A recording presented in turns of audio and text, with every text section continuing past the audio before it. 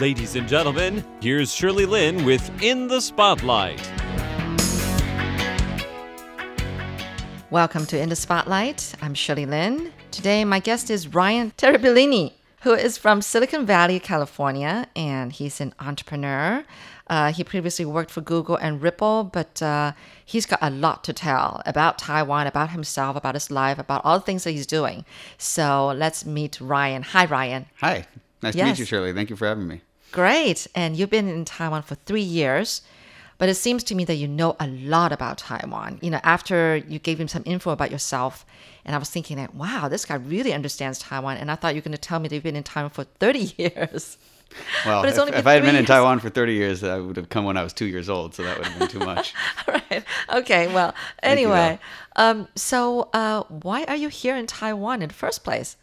Yeah, it's a bit of a long story, but so being from Silicon Valley, kind of grew up in the shadow of great universities and these tech giants as they were coming up. So I remember going to the movie theater when I was a kid in Mountain View.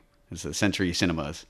And I remember seeing a sign. It's a funny, colorful sign. It says Google, you know, in bright rainbow-colored letters. Yes. And I'm like to my dad, what's that company? He's like, oh, it's like a new search engine. You can type in whatever you want and find all this information about it on the internet. And I'm like, oh, the internet, okay. How old were you then?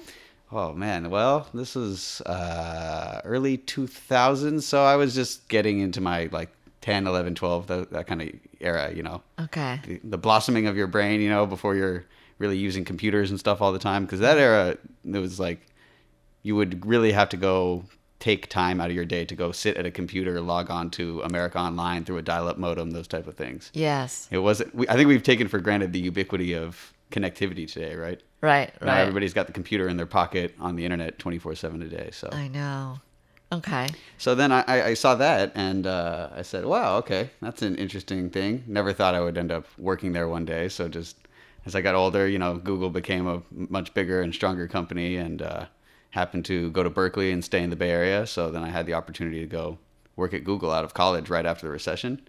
The team I was on at Google was focused on Android. So that was the mobile operating system that was kind of trying to create an ecosystem around getting phone manufacturers all over the world to adopt this operating system on their phone.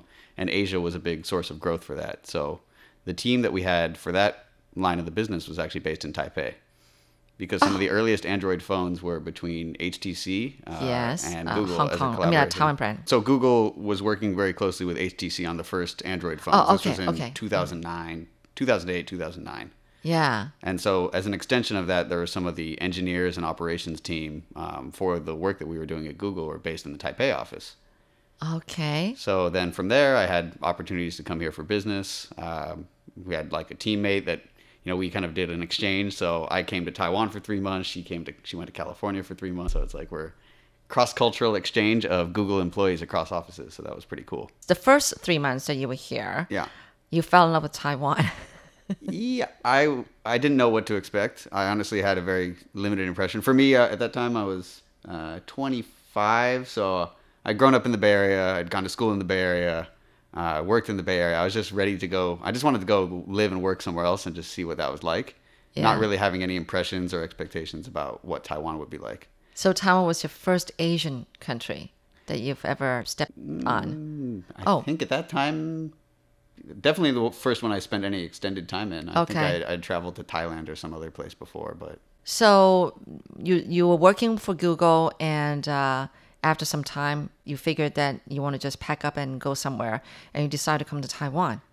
Yeah, so after that experience, I was like, wow, Taiwan is great. Would love to have the opportunity to come work here or live here at some point in time. And so I went back to Silicon Valley, worked at another startup for 2 years, a startup called Ripple, focused on cross-border payments between banks using blockchain technology. So that's a very interesting company, but that's a whole side story that we don't need to get into. Yeah. What did you study in college? I studied classical civilizations.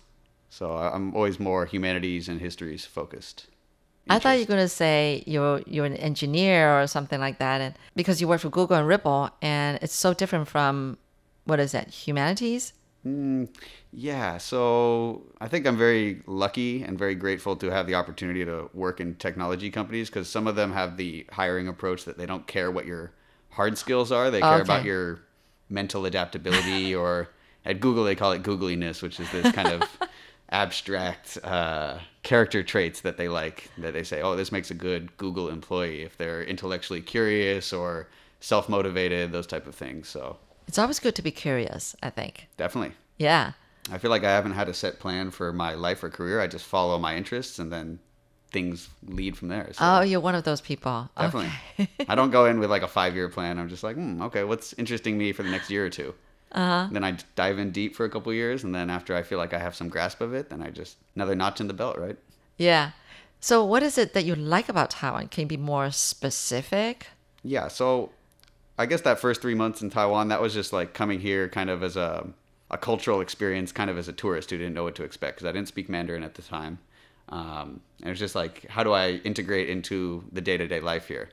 So many things for that were like, wow, the people are very nice. That always strikes people, I think. This is the standard kind of checklist, right? Yes. The food is very interesting, very delicious, very, you very you unique. used the word interesting. Okay. It is, I mean, compared to what you're used to, yeah. I mean, there's like the sanitized version of Asian or Chinese cuisine that you would get in the U.S., right? Yes. Like lemon chicken or gongbao jjiting or something like that. Right. But here it's like, okay, this is next level stuff.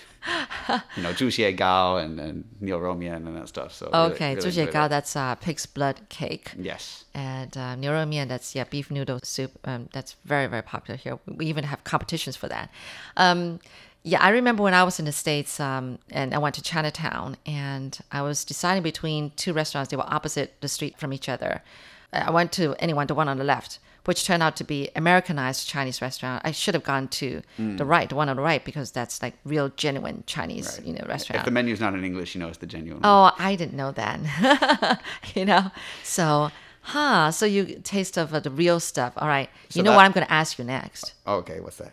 What do you think about what do you think? stinky tofu? Oh, that's the standard question. Honestly, I don't mind it. You brought me to it. I think I prefer the fried stinky tofu. Yeah, it I can seems see a bit why. more palatable, 'cause Yes. it's got the kind of crispiness on the outside. Yes. But generally, I think it's an interesting, tasty thing, but it's not something I seek to go eat. Sure. I don't mind eating it, but I don't.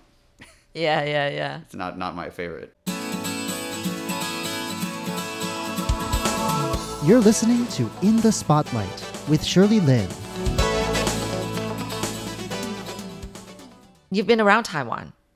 Yeah. I mean, besides Taipei. I feel like I've been to I've been to pretty much every big city, I'd say. I just went to Xiaoliuqiu the other weekend. Have you been there? You know what? I don't think so. No. It's really worthwhile. It's Yeah. quite easy to get to, because you can just take the high-speed rail down to Zhuoying, Kaohsiung, Right. then taxi, and then a 30-minute ferry ride. Okay. Yeah. And it's a beautiful little small island, tropical. Can go scuba dive, snorkel, scooter around, eat some seafood. Very So very relaxed pace. All the water activities and then seafood. Yes. That works. That works. I snorkel with some sea turtles. There's a lot of big sea turtles there. Oh, good. How did you manage to master Chinese within the 3 years that you've been here? Oh, I would say I far from mastered Chinese, but definitely the biggest boost that I got in doing that was just after I left San Francisco, I came here and was just trying to figure out what to do next with my life. But in the meantime, it's like I might as well start learning Mandarin. Good for you. Because I really want to learn a second language, and Taiwan's a great environment for practicing Chinese. So I enrolled at National Taiwan University's Language Center and just did 3 semesters of full-time course. Intense course, I see. Yeah. Yeah, I think you're a smart guy, from not knowing any Chinese before you came. And then 3 years later, I mean, you were fidgeting with that coffee machine we had just now, and you could read the Chinese. Yeah. See? I love Okay. I love coffee too, so I know the right characters. Okay. Anyway, you're an entrepreneur. What have you done? Start talking about all the things you've done and startups and whatnot, and what got to this report that you wrote up in detail about Taiwan's, I don't know, political scene, its economy. It was actually quite exciting to read your report. Thank I you. mean, at a fast pace, but yeah. And the full thing will be published hopefully by the end of this month. So cool. timely right after the election. So Yeah, really. Okay, so what have you done while you're in Taiwan these 3 years? I've done quite a few things, but to kind of preface why I've had this kind of intellectual interest in Taiwan, I should go back to a couple things. One was having the experience of working here at Google. Two was then kind of learning Mandarin. And during that time period, I was learning Mandarin. I was also kind of doing what I usually do, which is be a history nerd and kind of go around to the different political sites or cultural sites and get an understanding of the generations of migration here or the Japanese cultural influence and those type of things. So Right, because you're half Dutch, half, what's the other half? Sorry. well, my surname Terribilini, Swiss Italian. So my dad, my great grandfather emigrated to California in the 1890s to be a dairy farmer from Switzerland. Uh-huh. And then Okay. I'm first generation American on my mom's side. My grandparents are Dutch Holocaust survivors. So after the war, they moved to Australia. My mom was born in Australia and then came to the U.S. in the 1960s. See, your family history is quite a history itself. So no wonder it gets you curious when reading about a new place Absolutely. and learning up on its culture and history, which you're probably more detailed than I am. Totally. Even though totally. I'm Taiwanese. So Yes. I think that family history that I have is one of the driving passions for me when it comes to actually understanding and appreciating Taiwan's modern political history. Because having seen what my grandparents had to go through to survive the war and the life that they've had to work hard to achieve, Yes. makes me realize just how special Taiwan's situation has been. Oh, okay. You know, going from 40 years of military dictatorship into this democratization period, Yes. you know, with all these protections of human rights and free speech and things like that. So Thank you very much. You just made me realize we've come a long way. absolutely. This little island country. Okay. And Yeah. people shouldn't lose sight of the history, right? I Even don't know. even the younger generation, you know, they don't take these freedoms for granted because they were hard earned Right. by the previous generations. So Yeah. Yeah. so I think about that in my situation because kind of have the American dream situation, immigrant grandparents, born in California, access to the great public schools and all those things, but you don't always. You got to be grateful for what they had to go through to get you to that point, right? True, true. Okay, so after going visiting all the different museums and learning up on Taiwan's culture Yes. and politics and history, then they got you an idea for a startup? No, so then there's one more step before the startup. Oh, okay. The step before the startup is I was going to apply to graduate schools, so I applied for master's in public policy at the University of Oxford. So there's a school of government there. So I wanted to go. So yeah, you know, 1,000-year-old ancient university, one of the most prestigious Yes. schools in the world. Amazing program with people, 120 students from 70 countries. So kind of like the equivalent of the United Nations at Oxford. So you have these amazing historic surroundings with people who are future prime ministers and government leaders from all over the world.